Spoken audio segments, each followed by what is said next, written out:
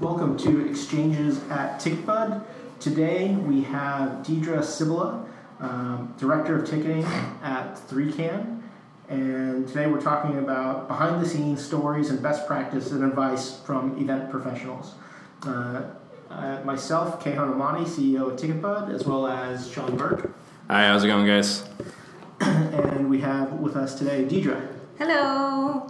So, Deidre, you've built your career in the ticketing and events industry. Can you tell us a little bit about yourself, a little bit about your career, where you started out, and what attracted you to this career path? Sure. Well, I am a musician since I've been probably 6 years old. I played the oboe and the clarinet, and so I went to college and knew I wanted to do something in music, but I didn't want to perform because I wanted to play because I want to, not because I had to get a paycheck. So I did the next best thing and doubled in music and business in college and got a music management degree, actually arts management with the music emphasis just from my background. And I went to school in Ohio. I'm from Cleveland, Sioux Town. And I had an internship at a 1,000-seat capacity venue in downtown Cleveland in the Flats called the Odeon. Super rad place. It's not there anymore. Well, I think it is, but they changed it. It was a great venue because we saw a lot of bands on the way up and saw a lot of bands on the way down. Like Coldplay played there. We had Metallica, Nine Inch Nails, everybody. Maroon 5. I remember we had a bomb threat that day. So it was great. It was good because you had a lot of bands that came through that venue, and then some other bands, as they weren't doing so well, or later in their career, not necessarily not doing so well, but anyway, so I got into the box office there and just kept down that slippery slope of ticketing and worked at the amphitheater across the river in Cleveland, which is about a 5,000 to 6,000 capacity amphitheater. And then from Cleveland, I moved to Phoenix and was the box office manager at the amphitheater in Phoenix with 22,000-seat amphitheater outside.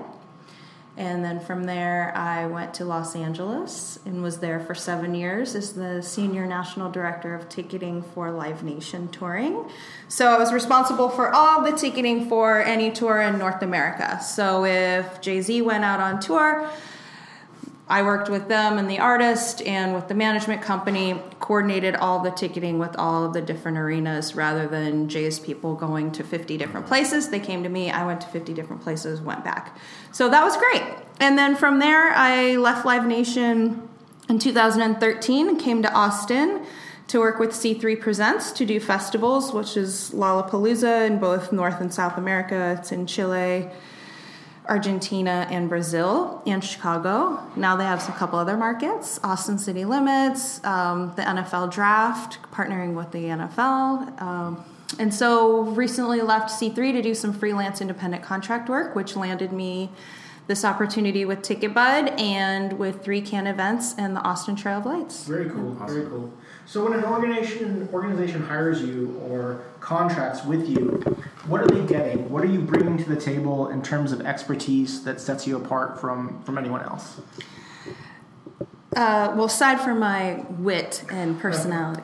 Lovely personality.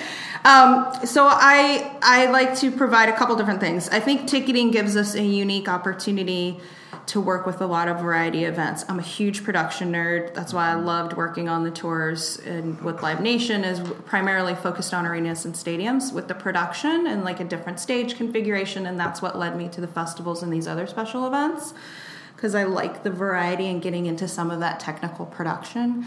So that's an area of expertise. You can work well with the production team on gate operations, setting up your fence. You're selling this many tickets, so I need a tent this big.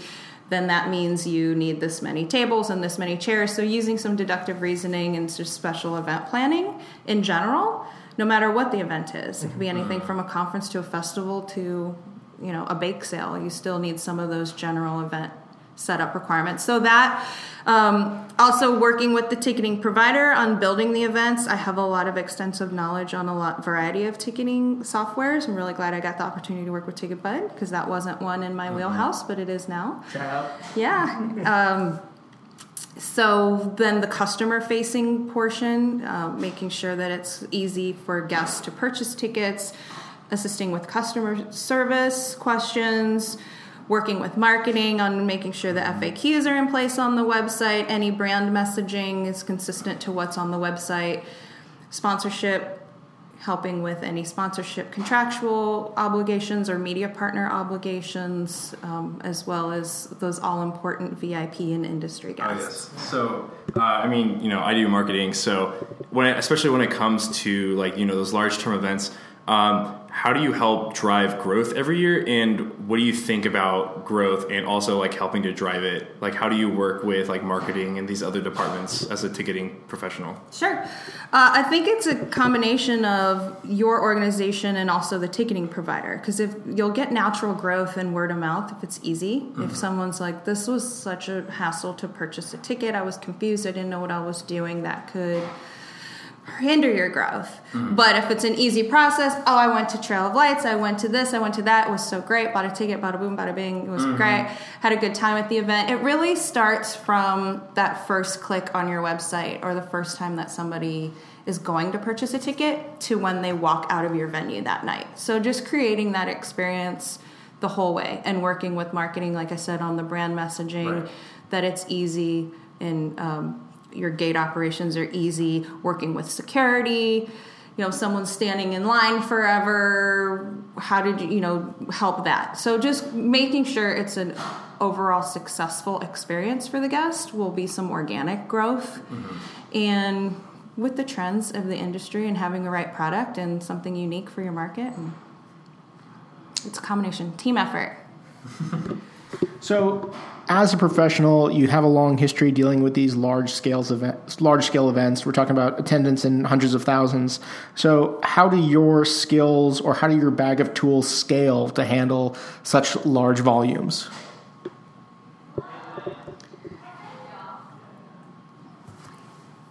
I don't know. You've stumped me. It's gotcha journalism. We practice gotcha journalism. I don't know. I just honestly, I treat I treat all the events the same. It could be anything from 100 people to 100,000. I think if you have those same principles and fundamentals and some operational policies in place and give every event your all and the care, that comes out organically depending on what the capacity is. And if the planning is right in advance, then it doesn't matter how many people are there. Mm-hmm. Nice. It's interesting. So in terms of, planning in advance, in addition to, helping drive growth year over year, what do you think, what are your main initiatives if you're doing, events year over year? What are your main initiatives? What do you look at? And then furthermore, how do you implement those improvements for ticketing year over year? Sure. I think looking at some of the data and the metrics that are presented year over year with the ticketing reports provided, sales trends, when are people buying? Are they buying right away? Are they waiting? Also, in that middle, that sales trough period where you have a little bit of a lull. You do well when you first announce and you go on sale, and you do well as you ramp up, what can you do in the meantime to keep interest? I think that's a great way that social media comes into play and continues with some fan engagement, running special promotions, random VIP upgrades, and get the fans talking about it. So that's a good way to create some growth, is a little bit of self-promotion from the fans' perspective, because they're excited to come to your event and they're the best marketers that you have. Yep. So that's a way, looking at the data, ticket price analyzation, did we see any price resistance, factoring in your out-the-door costs when you have service charges, fulfillment fees. Also, the fulfillment experience comes into it as well, back to what you asked about the overall, just general customer service. Yeah. Cool. So as you prepare for a major event, I'm sure your priorities change as the event gets closer and closer. What are you thinking 90, 60, 30 days out from your event? What changes? Well, my lack of sleep doesn't change. So I'm a big worry wart. I want it all to be top to bottom the first day you go on sale. I think as a ticketing professional, your focus shifts a little bit from the administrative side to the operational side as you get closer. It's definitely an ebb and flow, and that's part of what attracts me to the position, is that there is no day that is the same and no day that's predictable. I think I'm still working off of a checklist from like 1998 of things to do today that you just never get to because it changes every day. Yeah. So planning for the on sale, again, working with your respective departments on messaging, making sure your ticket header has the right date on it, things of that nature. So you get into that intense system level before you go on sale with all of the event building and coordinating with your ticketing provider. Then once you're on sale, you crack a beer. And then when you finish that, you go into just the on sale maintenance. Yeah. Depending if your event sells out or not, you could kind of tailor what your activities are. But then as you get close, again, keeping that social integration, working on any fulfillment opportunities, staffing comes into it, making sure your staff is adequately prepared, trained, right amount of people for the event, and shifting into those more operations, ordering your tents and windows and ticket stock and all those fun things. So the night before, what are you thinking about? What's keeping you awake the day before the gate opens? Any real stories or experiences you'd like to share? Oh man, honestly, the night before, I usually feel great. Yeah. Because you've done what you already done should. everything. You're like, let's do this. Let's do it. Do the damn thing. What about 30 minutes before start time? Eye of the Tiger. Yeah, I was gonna say we were gonna ask you if you had any pre-show traditions, but you kind of spoiled it. You said you crack a beer beforehand. No, that's when you're on sale. Oh, You're okay. like, hallelujah. I like listening to the Eye of the Tiger. That's a good one. That's probably the best. I always said that Rocky IV is the best parable for the Cold War. No, it's good. It's exciting. In pre-show meetings with your staff, security, make sure everybody's ready to go. And if you, like I said, if you've done all of your legwork, then it's more excitement than nervous. You're excited to have people come to the show and see what you've been working on. So you talked about your bag of tools, specifically trying to get sponsors involved, and this can be a big pain point for event organizers, especially new event organizers. What difficulties do you encounter or can you help resolve when getting sponsors involved? Oh man, am I allowed to say this? You don't have to name names. I mean, just like anything, just like in general about like trying to get sponsors, like are there any tips that you suggest when trying to get a sponsor? Well, I don't get the sponsors. I leave that to the Fair sponsorship enough. people that are the most important people on earth. So we couldn't do some of the things without sponsors. Yeah. I think part of the challenge is maintaining the expectations of what has been communicated to outside parties and what you can actually do. Yeah, that makes sense. And working on finding that sweet spot that helps fulfill those promises and is a great partnership for everybody.